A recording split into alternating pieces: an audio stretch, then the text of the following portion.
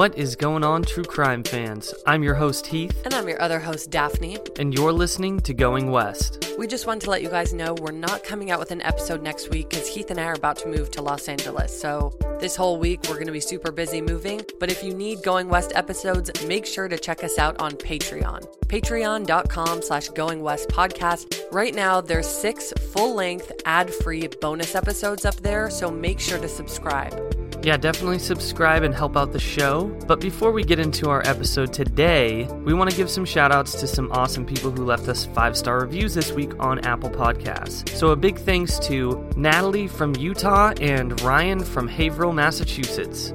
And thank you so much to Elle from Manteca, California, and Amber from Las Vegas.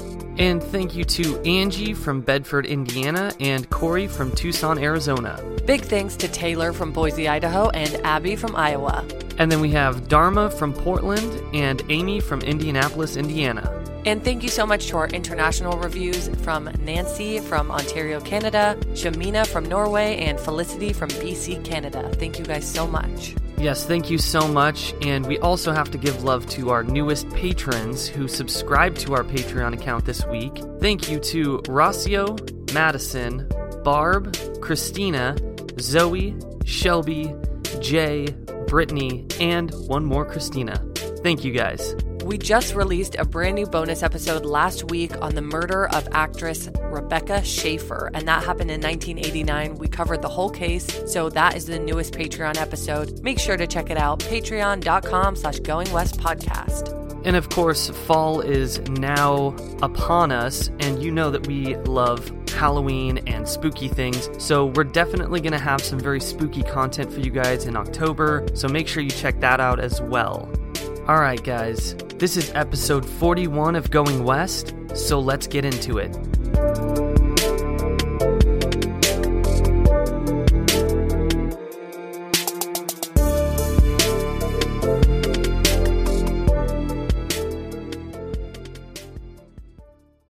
Amplify your career through training and development solutions specifically designed for federal government professionals. From courses to help you attain or retain certification, to individualized coaching services, to programs that hone your leadership skills and business acumen, Management Concepts optimizes your professional development. Online, in person, individually, or groups, it's training that's measurably better.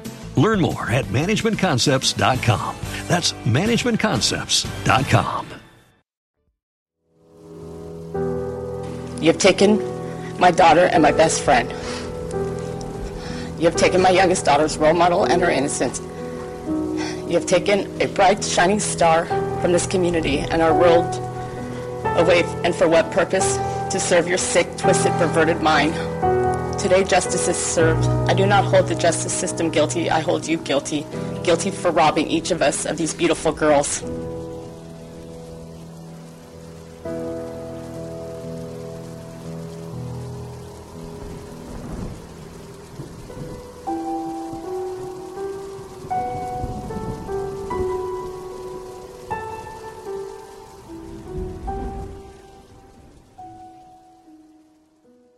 John Albert Gardner III was born on April 9, 1979 in Culver City, California, which is a city in Los Angeles, but he moved around a lot as a kid.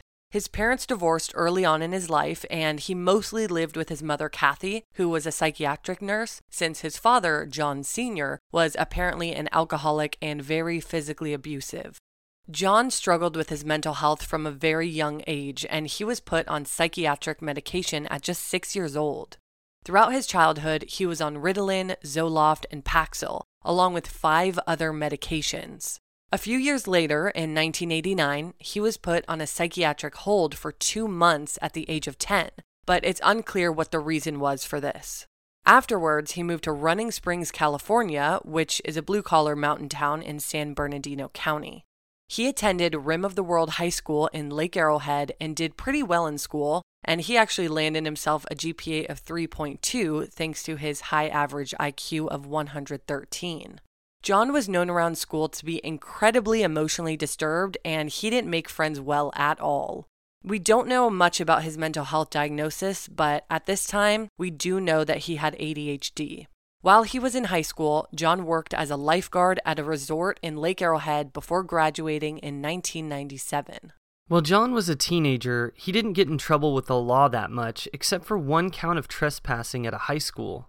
Once he graduated, he left his lifeguard job and moved to the Rancho Bernardo neighborhood of San Diego with his mom, where he began working at a sporting goods store called Big Five.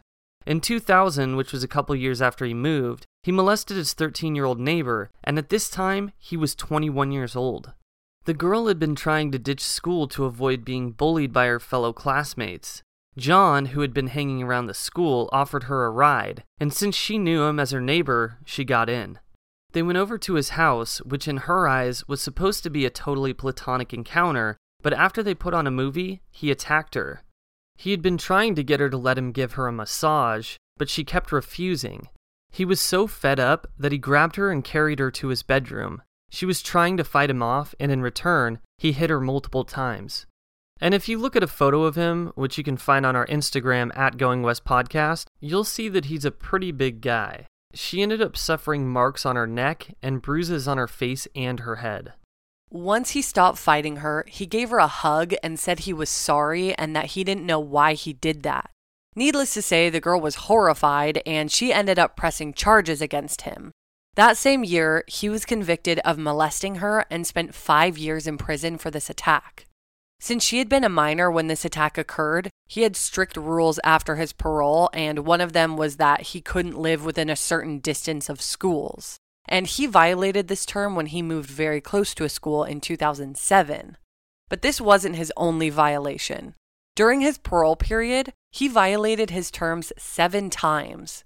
As part of his parole, he also had to wear a GPS anklet, and he had over 168 parole violations during his time with the anklet on. And they later argued this, saying that they needed to be out in the field, not sitting at a computer watching everything that people do. And they also stated that GPS was a, quote, evolving science. And I guess I compare GPS anklets to Disturbia, which is that thriller horror movie from 2006 with Shia LaBeouf. Yeah, I love that movie. Great movie. Because in that movie, when he leaves the perimeter of his house, the anklet beeps and the police are called. So I don't know why this kind of thing didn't happen with John Gardner. And like I said, Disturbia came out in 2006, and this whole situation with John Gardner occurred in 2008. So I'm just kind of surprised that the police are saying that they would have needed to consistently check on his GPS rather than being alerted that he was violating it. I did read that they apparently didn't have ongoing alerts for everyone because they lacked the proper software to make this happen, but that system just doesn't seem very effective at all. Well, apparently they got alerts for things like low battery signals and stuff like that, but that was the offender's responsibility to charge it every 12 hours. They also would get messages when GPS would have a signal glitch or when an offender would drive past a school or a park. So apparently officers would often ignore these kinds of alerts. It just doesn't seem like most people were very observant of this technology yet. And at that point, what's the point at all? I mean, at least they would have a record of the violations happening, but the whole idea is to catch them before it's too late. Right, and apparently the people who did keep up to date on tracking usually had interns do it for them since, like I said, they were often out in the field. But not everyone has interns, so that job just didn't seem to get done very often. And I'm sure this changed many lives over the years, including John's victims, because if he had been caught violating parole all these times before he committed the big crimes he did later, he could have been in prison instead of out preying on younger girls. Yeah, I mean, the fact that they didn't keep up to date on somebody who's kind of a vicious offender, I feel like was a little bit, irresponsible? Yeah, like a little bit irresponsible on their part because, I mean, he definitely was violating his parole terms, so I wonder why they didn't want to check up on that more often. So during his parole violations for his GPS tracking, he visited remote areas, which we'll discuss later, and he also went outside of daycares and schools. On one occasion, he visited a state prison, which he would have been convicted of a felony for, especially since he was suspected of delivering contraband to an inmate. The reason why they believe this is because when they did finally get to his GPS tracks, they saw that he had been in the area of the R.J. Donovan Correctional Facility in San Diego, where contraband is sometimes smuggled. And if they know a certain area is often used to smuggle drugs, that also makes me wonder why that area wouldn't be patrolled better, but just feels like people aren't doing their jobs. I mean, it feels that way for sure, especially like you said. I mean, there's an area where drugs are being smuggled in. You'd think that you'd want to put more watch or more care into that specific area. And obviously not everybody can afford or obtain the staff to do things like this, but I just thought that was interesting reading that they knew that drugs were smuggled into this area, and that was like a thing that was actively happening. Like that was commonly known. Right. Amber Dubois was born on October 25th, 1994 in San Diego County to her parents, Carrie McGonigal and Maurice, who went by Mo Dubois. Her parents separated when she was just a baby, and her father, Mo, who worked as an electrical engineer, moved to Orange County, California, which is just about an hour and a half's drive north from San Diego on the way to Los Angeles. More specifically within San Diego County, Amber grew up in Escondido, which is a coastal town that has a population of 151,000 people and is just 33 miles or 53 kilometers north of downtown San Diego. Within a few years, Amber's mom, Carrie, started dating a man named Dave Cave, and when Amber was 8 years old, Carrie and Dave had a daughter together named Allison. Amber would often refer to Dave as her stepdad since she knew him most of her life, and they actually had a pretty good relationship. According to Dave, for the most part, they were buddies. Amber was described as a bookworm and someone who loved her family and loved school. On Friday, February 13th, 2009, Amber was 14 years old, 5'5", 130 pounds, and a freshman at Escondido High School. She only had a few more months to go until summer break, and she was currently working on a science project where she would adopt a lamb. There was a program at school that she was a part of called Future Farmers of America, and her project included her raising a lamb on her own. Since Amber has always had an interest and passion for animals, she was so excited to purchase the lamb that day and kept talking about it with her family. That morning, her mom gave her a kiss goodbye as she left for work. The last thing she said to Amber was that she would be home from work early and they would go see a movie together. Amber told her mom she loved her and thanked her for the lamb. While Amber was eating her morning bowl of cereal, her stepdad Dave gave her a $200 check so she could go buy her lamb. At 6 a.m., he left the house to go to the gym. They were the only two home because, for whatever reason, Amber's 6-year-old sister Allison was staying with her grandmother in Los Angeles at the time. It's believed that Amber left the house to walk to school around 7 a.m. that morning, since school started at 7:30, and although she had her cell phone on her, she turned it off at some point, so the phone company wasn't able to track her movements later. Amber lived with her family at Dave's house on Fire Mountain Place, and this was only about a mile from her school and, on average, a 22-minute walk, and it would have been daylight since the sun rose around 6 a.m. that day. It was pretty cold for Southern California that morning, averaging around 50 degrees Fahrenheit and 10 degrees Celsius, and it was slightly drizzling on and off, so she put on a black hoodie and a pair of black jeans. While Amber was walking to school, one of her neighbors saw her as he was driving home from dropping off his son at the high school at around 7:09 a.m. Another neighbor saw her just minutes later while she was dropping off her son, and she actually almost stopped to ask Amber if she wanted a ride since it had been drizzling at that moment. The reason why she didn't stop was because she saw Amber walking with a tall, dark-haired guy who she assumed went to the high school. Both of these neighbors knew that it was Amber because she walked to school every single day around the same time, so they always saw her. On Escondido's high school gymnasium, there's a camera. And funny enough, Amber would always meet her friends before school in front of the gym's camera. And this camera was located about 200 yards or 180 meters from where she was last seen. So what happened to her within that short distance?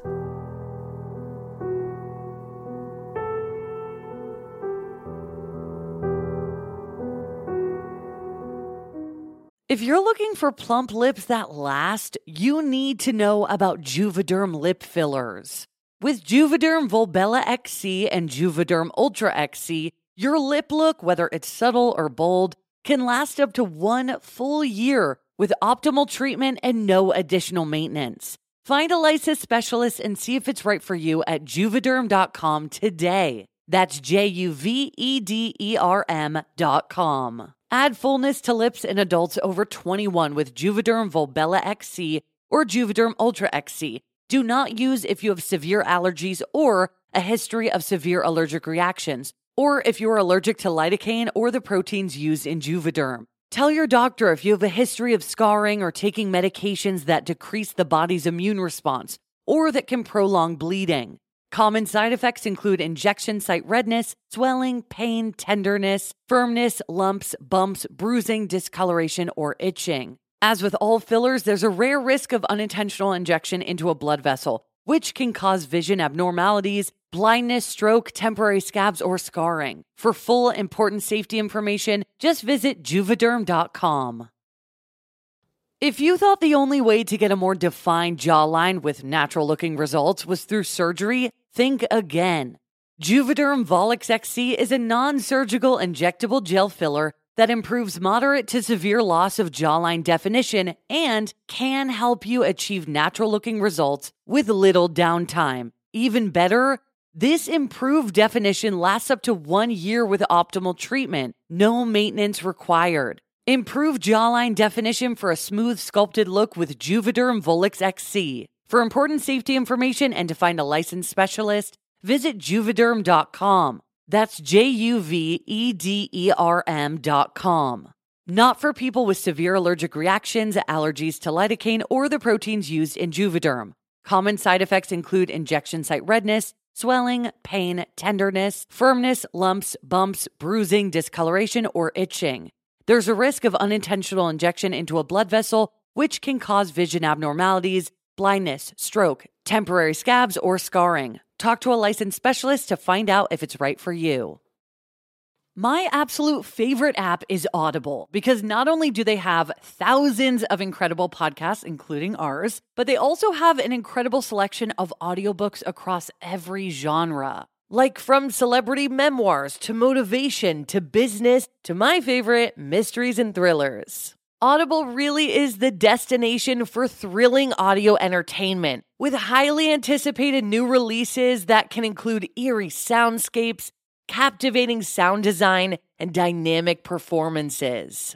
And as an Audible member, you can choose one title a month to keep from their entire catalog, including the latest bestsellers and new releases. Right now, I'm listening to this unputdownable thriller fiction called Just Another Missing Person by Gillian McAllister, which I think you guys would love. To try Audible free for 30 days, visit audible.com/goingwest or text Going West to 500-500. That's audible.com/goingwest or text Going West to 500-500 to try Audible free for 30 days.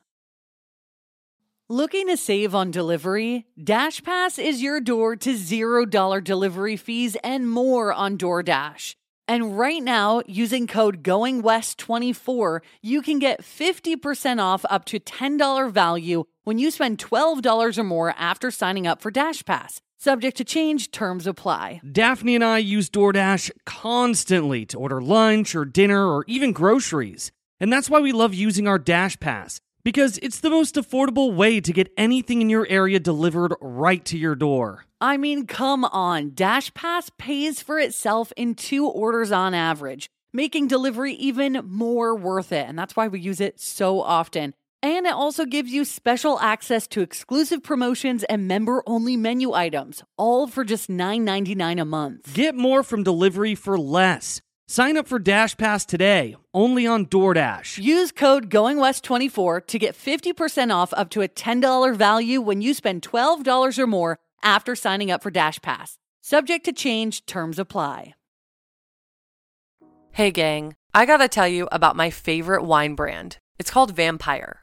They have an awesome selection of reds and whites, and they just introduced a new addition to their line, Dracula Sparkling Rosé. My personal favorite is Fangria, which is an incredible bottled sangria, and I also love their Vampire Red Blend and Vampire Chardonnay. They even have a separate brand called Je T'aime, and it's champagne from France, and it's delicious. So both of those are a really good choice too. And I actually used to work for this brand, so I've tried most of their wines and can honestly tell you that it's my favorite brand. This is also the perfect time to drink it, whether you bring it to a Halloween party or you just enjoy it in the fall season with your friends on the couch. you definitely need to try this wine. Get 10% off your order using promo code GOINGWEST at checkout, no spaces. And not only do they sell wine, but they also sell vampire capes that fit on your wine bottle, delicious olive oil and vinegar, coffee, and even chocolate. Visit vampire.com and use promo code GOINGWEST at checkout. That's vampire.com using promo code GOINGWEST at checkout for 10% off.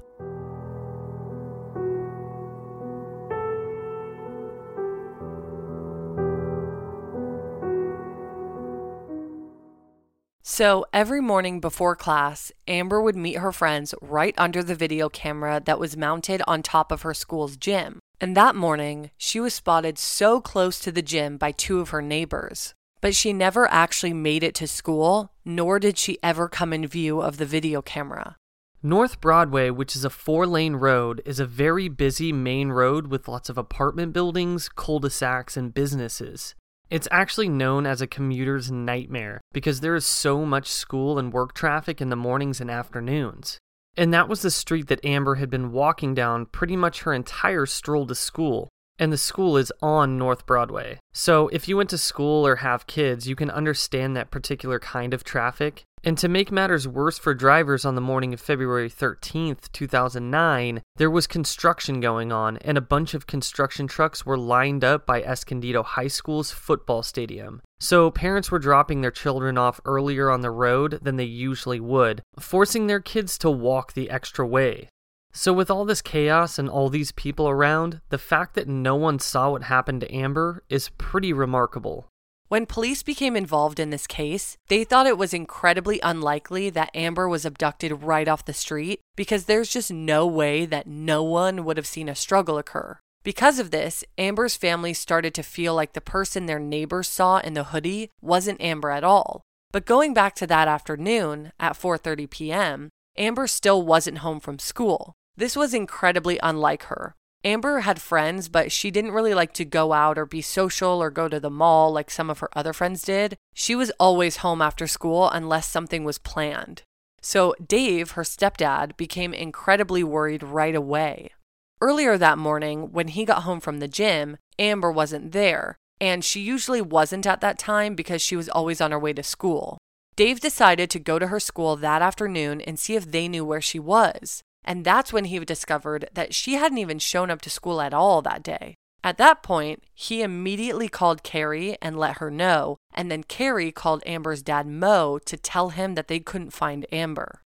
So, side comment, part of me feels like with all the chaos going on, it actually might be easier for people to not see something going on, especially when you're driving by something, it just goes by in a flash. But on the other hand, there was so much traffic that if she would have been abducted off the street, cars probably would have been at a standstill, if not somewhat at a standstill. So I am pretty surprised that no one would have seen this. Definitely, I'm surprised at the fact that they didn't really notice the older man walking with her. The other part about that is, like you said, sometimes I drive past the high school because it's on my route to my work. So when I drive past there, or the middle school, I should say, there's actually a lot of kids out in the front. And so it's like there's so many kids and there's so many things going on. There's like people patrolling traffic. There's like buses moving. There's parents waiting to drop their kids off. So I feel like it would be easy to kind of not notice something that specific. Right, and I guess if we knew the details of the abduction, if we knew that she had been pulled from a parked car or whatever, it would be easier to be able to tell whether or not it would have been obvious. But I also feel like if two people recognized her, aka her neighbors, it would have had to have been her. But I do think it's interesting as well that something would have happened to her just after her neighbors saw her. So that goes to show you that two people who knew her saw her on the street. So how did no one see her get abducted if two people had noticed her? I feel like there is a strong possibility that the fact that people didn't see her actually be abducted is because she was probably being coerced to go into a specific area or a direction that the abductor may have been directing her towards. So it's not like, a lot of the time it's not like, hey, I'm just going to snatch you up off the street. It's like, hey, let me gain your trust somehow by trying to manipulate you, and then you can go with me to this area, and then I'll abduct you. That's a good point. That's definitely a possibility. And that's not to say that there are instances where someone will just snatch a child off the street. I mean, I've seen it in videos and stuff, and it's happened. We know that. But I think in this sense, directing your abducted child out of the area in which people could recognize her or see this happening was probably already planned out beforehand. Right, and especially if she's walking on a busy road, I don't think that anyone would be crazy enough to take someone so out in the open like that. It's definitely been done before, I'm sure, but it just seems like a huge risk to take, especially if you're going to do something like that. Police had more than 1,600 leads on Amber's case and interviewed over 600 people, but they didn't find anything that brought them closer to finding Amber. And many of the officers agree that her case is the most frustrating that they've ever dealt with. Because there was absolutely no evidence of anything, it's as if she'd vanished. The Tuesday after Amber went missing, police blocked off the area where Amber was last seen so that every single person who walked or drove through would be questioned about whether they knew anything. No one came forward as to have been walking with Amber that morning, so police believed that if that had indeed been Amber, it was either her killer or some random guy who happened to be walking by her at that time. Which makes sense because unfortunately, Amber's neighbor didn't see if they were talking or how long they had been walking together. Like I said, people driving by that morning, it was just in a flash. So she only saw a moment of them standing next to each other, but that doesn't really mean that they were together necessarily. Right, we don't know how relevant this guy is to this case at all. But at the same time, if no one came forward, that's pretty suspicious. On Wednesday, February 18th, 2009, police saw that Amber's cell phone had been turned on and that someone checked the voicemails on her phone. The phone pinged off the cell tower on Amber Lane in northern Escondido. So they knew that Amber, or whoever had her, was in the area. They just didn't know where. Cell towers generally cover a 5-mile radius, so the phone could have been anywhere. But this definitely gave police and Amber's family some hope. Police received all security footage in the area to see if Amber could be seen on any of them, but they didn't have any luck. But they did see a suspicious-looking red truck come up on the school's camera, so they sent the video in to be analyzed. It was discovered that the car was a 2000 red Dodge Ram. They put their feelers out in the community to see if anyone recognized this truck, but it turned out to be owned by someone whose kid went to Escondido High School. After questioning the parent, they determined that they had nothing to do with whatever happened to Amber. So this was yet another dead end. At this time, Mo, who's Amber's father, was working as an electrician in Los Angeles, and he took a leave from work so that he could be in Escondido to help find Amber. He was dating someone at the time, and they both stayed in a hotel for a while, working tirelessly with the rest of Amber's family to find her. But within just a couple of weeks of Amber being gone, her stepfather Dave became a person of interest. When police originally questioned him, he had told them that after going to the gym that February 13th, he went to work at his scaffolding business, but police soon found out that he didn't go to work that day. On top of that, it was known that Amber and Dave hadn't been getting along for a little while. Dave says it's because Amber was a teenager and didn't like following his rules, so for almost a month before she disappeared, they hadn't been speaking to each other. Dave states that just the night before Amber disappeared, she and Dave reconciled and even went out to the bookstore together to buy Amber some new books. The school had also called the house that morning to tell Amber's parents that she had not shown up to school. But even though Dave was actually home, he didn't get the message. Soon enough, Carrie became suspicious of Dave and also started thinking that he could have done something to Amber, because she noticed some weird things that day too. On February 13th, since Dave didn't go to work, he decided to stop by Carrie's job to bring her chocolate-covered strawberries and roses since it was the day before Valentine's Day. He hung out at her job for almost 45 minutes, and he had apparently never done anything like this before, so Carrie asked him to leave so she could get back to work. It didn't occur to Carrie until after she found out Amber went missing and an investigation began that Dave's behavior was a bit odd. She thought it was nice that he stopped by with a Valentine's Day gift, but she didn't know why he would do that the day before Valentine's Day. And since he hung around for a while, she thought maybe he stopped by to cover his tracks and give himself an alibi for the morning Amber disappeared. When they brought Dave in for questioning a second time, police photographed Dave's entire body to see if he had any marks or cuts. They also questioned him intensely and gave him 8 polygraph tests, which he passed. So Dave says that the reason why they kept giving him the polygraph tests is because they wanted to pin it on him. Even though the police couldn't pin any crimes on him, Carrie didn't trust him anymore. So she ended up moving out because she was afraid that if she stayed with him and it turned out that he did kill Amber, that she would have been sleeping with a killer all that time. And she couldn't bear the possibility, so she left and took their daughter Allison. But on the other hand, she didn't believe that Dave was capable of premeditated murder. She thought maybe, if anything, an accident occurred and he was trying to cover it up. Amber's disappearance completely destroyed the entire family. So Carrie and Dave broke up, Dave's business went under because of the emotional trauma, and Mo lost his job and all of his savings because he had been spending so much time funding Amber's search while also being out there looking for her himself. As if they didn't have enough going on with their daughter going missing, everything else falls apart. I mean, I can't even imagine the feelings that they're having right now. Obviously searching for Amber, and then at the same time, relationships are falling apart, businesses are falling apart. It's just all so devastating for this poor family. Meanwhile, the search continued for Amber, and cadaver dogs were given some of Amber's clothing to see if they could get a trail on her scent, which started at Escondido High School. The scent led the dogs and police to Pala Indian Reservation, which was about 15 miles or 24 kilometers away.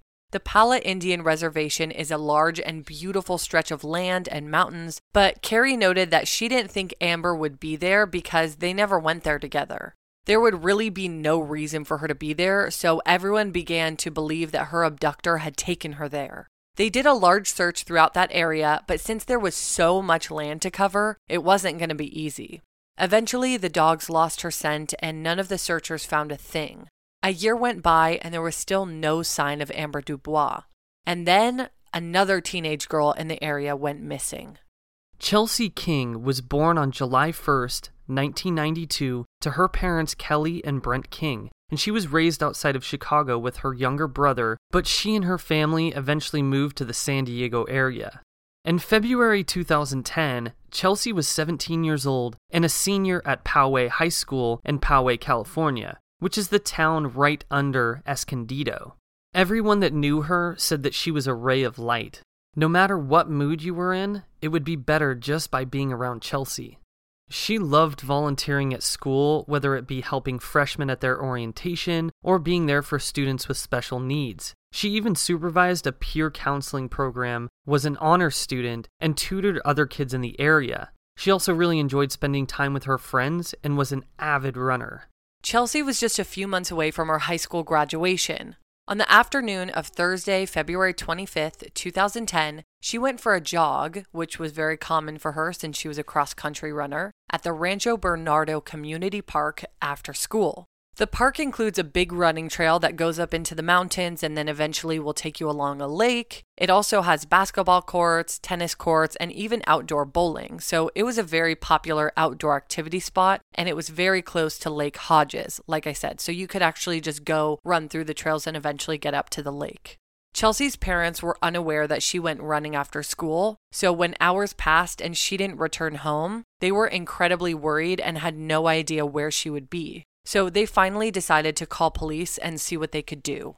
The following evening, Chelsea's car was found locked at the Rancho Bernardo Community Center parking lot, so her parents immediately knew that she had gone for a run at some point. But since it was now Friday and they still hadn't heard from her and she didn't go to school, they knew she hadn't gone running that day, but more likely the day before. Police then knew something had happened to Chelsea. They first started looking into the license plates of the other cars in the parking lot, while also taking statements from people at the park to see if they could find anything suspicious. Tips poured in from everywhere and led to over 1,200 tips in total, but none of them led them to Chelsea's body or killer. That same day, someone in the search team found a pair of size 8 silver Adidas running shoes, and further north, a pair of socks and underwear were also found. To them, it looked like the items had been dropped, but since they weren't close to each other or close to Chelsea's car, police believed that foul play was involved.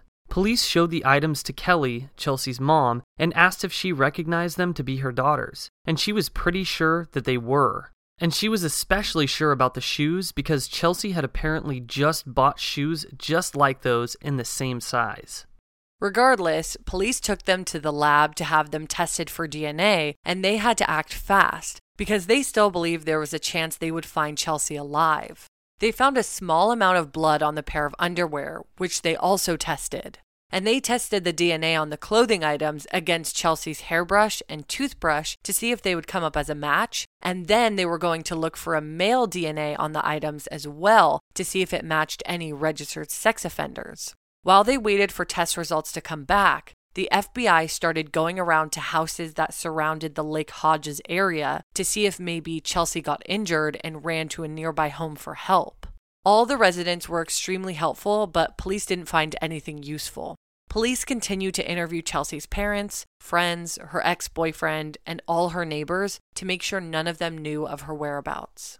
Say goodbye to your credit card rewards. Greedy corporate mega stores, led by Walmart and Target, are pushing for a law in Congress to take away your hard-earned cash back and travel points to line their pockets. The Durbin-Marshall credit card bill would enact harmful credit card routing mandates that would end credit card rewards as we know it. If you love your credit card rewards, tell your lawmakers, hands off my rewards. Tell them to oppose the Durbin-Marshall credit card bill. Amplify your career through training and development solutions specifically designed for federal government professionals. From courses to help you attain or retain certification, to individualized coaching services, to programs that hone your leadership skills and business acumen, Management Concepts optimizes your professional development. Online, in person, individually, or groups, it's training that's measurably better. Learn more at managementconcepts.com. That's managementconcepts.com. On Saturday, February 27th, so 2 days after Chelsea went missing, the search team found yet another clothing item, but this time it was in a culvert a ways away from the lake. And by the way, a culvert is an open drain or a tunnel. I had to look it up because I didn't know what it was, but if you don't know what it is and you saw a photo, you'd recognize it right away. So they found a sports bra, and since it was found in the drain, police believed that the rain had potentially carried it upstream after someone dropped it in a drainage area. When police showed Kelly the sports bra, she knew that it was Chelsea's because she had just bought a 2-pack of sports bras that were the same size and color. The next day, the DNA tests were complete, and they had discovered that the blood on the underwear did indeed belong to Chelsea King. They also found semen on them, and that DNA was run against CODIS, which is the system they use to store all DNA profiles, and there was a match. The semen sample found belonged to John Gardner. DNA analysts informed police immediately that they had the name of the potential perpetrator, and they went to work. They looked up everything they could on John Gardner, where he lived, where he worked, what kind of car he had, and they found out that John had 4 cars. So they tried to locate each and every one of them so they could do a full search in the car. Within an hour, they found that his Pontiac had been at a junkyard, his Silverado truck had been purchased by someone in Los Angeles, his Ford Focus, which had also been sold to someone in Los Angeles, and then he had a black Nissan, which he had been using as his primary car.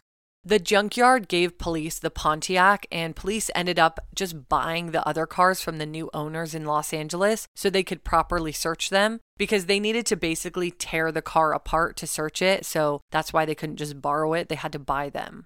While they had the guys searching all the vehicles, they also had police watching different residents connected to John Gardner, his mom's apartment, his apartment in Escondido, and his girlfriend's house. Little did police know, John was eating alone at the bar of a local Mexican restaurant enjoying a beer and a quesadilla. And we don't know how police found him. Either his mom or his girlfriend told police, or they tracked his phone. Or with the GPS tracking, because maybe that's where this came in. Probably. But while John was eating, 2 black SUVs pulled up in the parking lot and police swarmed the restaurant, and they all had their guns pointing at John Gardner. John didn't try to run away though, but he did tell police that he didn't think that they had the right guy. One of them put handcuffs on John and they took him down to the police station. And remember, this is just 3 days after Chelsea went missing.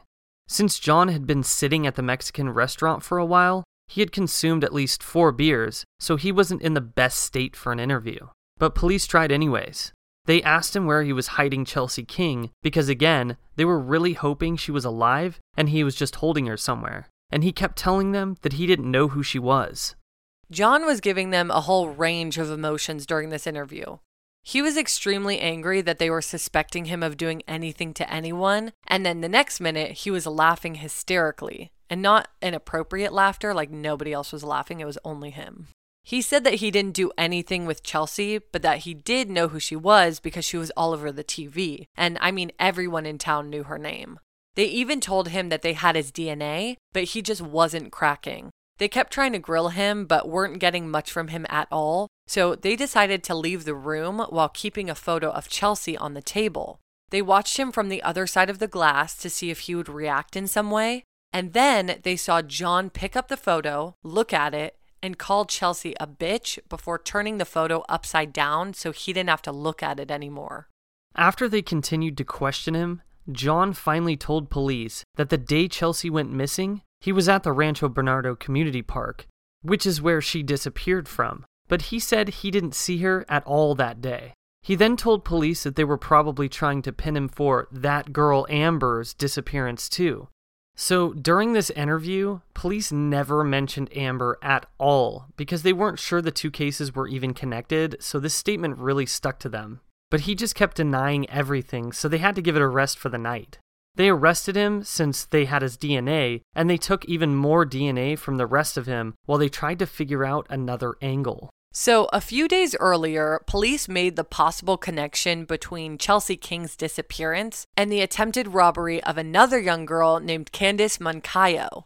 In December 2009, so about 2 months before Chelsea went missing, a 22-year-old graduate student named Candice Moncayo was running the same trails that Chelsea did near Lake Hodges, and she was attacked. When she reported it to police, she said the man was overweight and wearing jeans, which stuck out to her as odd because they were on hiking trails. Candice was able to fight him off and run away before anything else happened, but the whole situation was considered an attempted robbery, so police never did a composite sketch. So after police couldn't get anything out of John Gardner, they decided to contact Candice to see if this was the same guy who attacked her. Instead of bringing her in, they delivered her 6 photos of different men, and one of them was John Gardner. And police had to do this fast before John's face was all over the news, so the whole identification process wouldn't be messed up. Within seconds of looking at the photos, Candice positively identified John Gardner as her attacker. With that, police charged John Gardner with murder. They also raided his mom's, and his grandmother's houses, where they seized computers and even found a headless snake in their trash. Within 2 days of arresting John Gardner, they found a body in a shallow grave very close to the shore of Lake Hodges, which again was the lake where Chelsea had been running. They didn't immediately know whether or not it was Chelsea's, but they had a pretty good feeling that it was. Within a few days, on March 2nd, police positively identified the remains to be Chelsea's. She had been raped and stabbed to death. On March 6, 2010, over a year after she went missing and just a few days after Chelsea was found, the skeletal remains of Amber Dubois were discovered in a very remote area of Pala, California, which is right next to Escondido. They positively identified that it was her by using her dental records. Her case wasn't immediately connected to Chelsea King since they didn't have the same evidence they had in her case, but John ended up admitting that he murdered her too. He didn't give police or the court the details of her murder, but the parents of Chelsea and Amber visited him eventually and were told the whole story. He had made many statements that they were the only people he wanted to give answers to, and that he would answer any question they had, because it's no one's business but theirs. On April 17th, 2010, John Gardner, who was 31 years old, pleaded guilty to murdering both Chelsea King and Amber Dubois. In a statement John Gardner made in court, he said, "I admit that on February 25th, 2010, I attacked Chelsea King while she was running. I dragged her to a remote area where I raped and strangled her. I then buried her in a shallow grave. He then added, I admit that on February 13th, 2009, I took Amber Dubois to a remote area of Pala where I raped and stabbed her. I then buried her in a shallow grave. He also stated that he abducted her while she was walking to school and that she was dead within an hour and a half. John Gardner was given 2 consecutive life sentences without the possibility of parole. He also had no right to appeal and would not be eligible for the death penalty. He also pleaded guilty to attacking Candice Moncayo with the intent to rape and kill her, which he received 33 years for. In a prison interview, John stated, "The picture of stabbing her is just not a memory I like. I thought I'd like it, but I didn't. I like the raping part. I don't like the killing part, especially if it's bloody. I was aware of what I was doing, and I could not stop myself. I was in a major rage and was pissed off at my whole life and everyone who had hurt me and blew up and hurt the wrong people. I hate myself, I really do. There's no taking back what I did, and if I could, yes, I would. Are you kidding me? But I was out of control. If I was able to stop myself in the middle of it, I would have, and I could not. I was out of control." John Gardner is currently incarcerated at Mule Creek State Prison in California and will spend the rest of his life there paying for his crimes. He is currently 40 years old. And right now, I really want to give a huge shout out to that police department, because if they wouldn't have found this evidence, if they didn't put in all this hard work, John would probably still be out there killing people. I mean, he was on the path to becoming a multiple serial killer. I also want to give appreciation to Chelsea King's family and Amber Dubois' family. And Carrie, who is Amber's mom, she actually does a lot to help other parents of missing children. That's like one of her life missions now. She helps other parents of missing children or children who have been murdered as well, just like she went through. She helps them get through the days. And I read an interview of her where she was saying how she helped this mom whose daughter had been murdered, and that the mob said she would not have gotten through it without Carrie's help, because Carrie has been there herself, and so she knows how to help other families get through it as well. And I just thought that was really awesome of her. Yeah, that's really, really cool. And going back to kind of the beginning of this episode, and when we talked about John having these mental health problems and being diagnosed and having to take all this medication, I really do wonder how that plays into this whole situation. I don't want to get too much into it, but I wonder if that had an effect on him later. Well, also something I just realized we never mentioned is when he was a child, he had sex with his aunt more than one occasion. And his aunt was the one who forced it on him. And I think that was really where he got his hatred for women, or at least part of where he got it, because he is very vocal about his hatred towards women. And I feel like it's because he was, raped by his aunt. And that didn't help, I'm sure. It seemed like he came from kind of a messed up family. Although John had these certain situations and grew up with this abuse, he still knew right from wrong, because it sounds like he was remorseful for his crimes. I think that it's a really terrible situation for all the families involved, and our hearts really go out to them.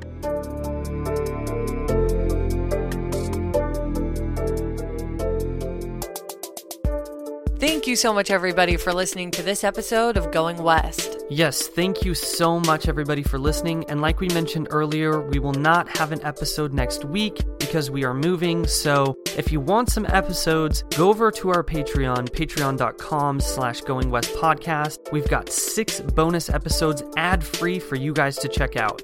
Yeah, make sure to get on that bonus episode binge, and also make sure to let us know what you thought about this case. If you guys have case suggestions, if you want to talk about this case we just discussed, make sure to check us out on social media. Our Instagram is @GoingWestPodcast, and then make sure to go head over to Heath over on Twitter @GoingWestPod. And we also have a Facebook where we have some discussion as well. We really like to hear from you guys. We like when we get case suggestions, so please let us know. And if you guys want a shout out in the show, just like we always say, leave your name and your location. Make sure you give us a 5-star review over on Apple Podcasts. We got a lot of really great reviews, but you guys didn't leave your names, so we can't give you guys a shout out, but we appreciate those reviews anyways. We'll see you guys in a couple weeks.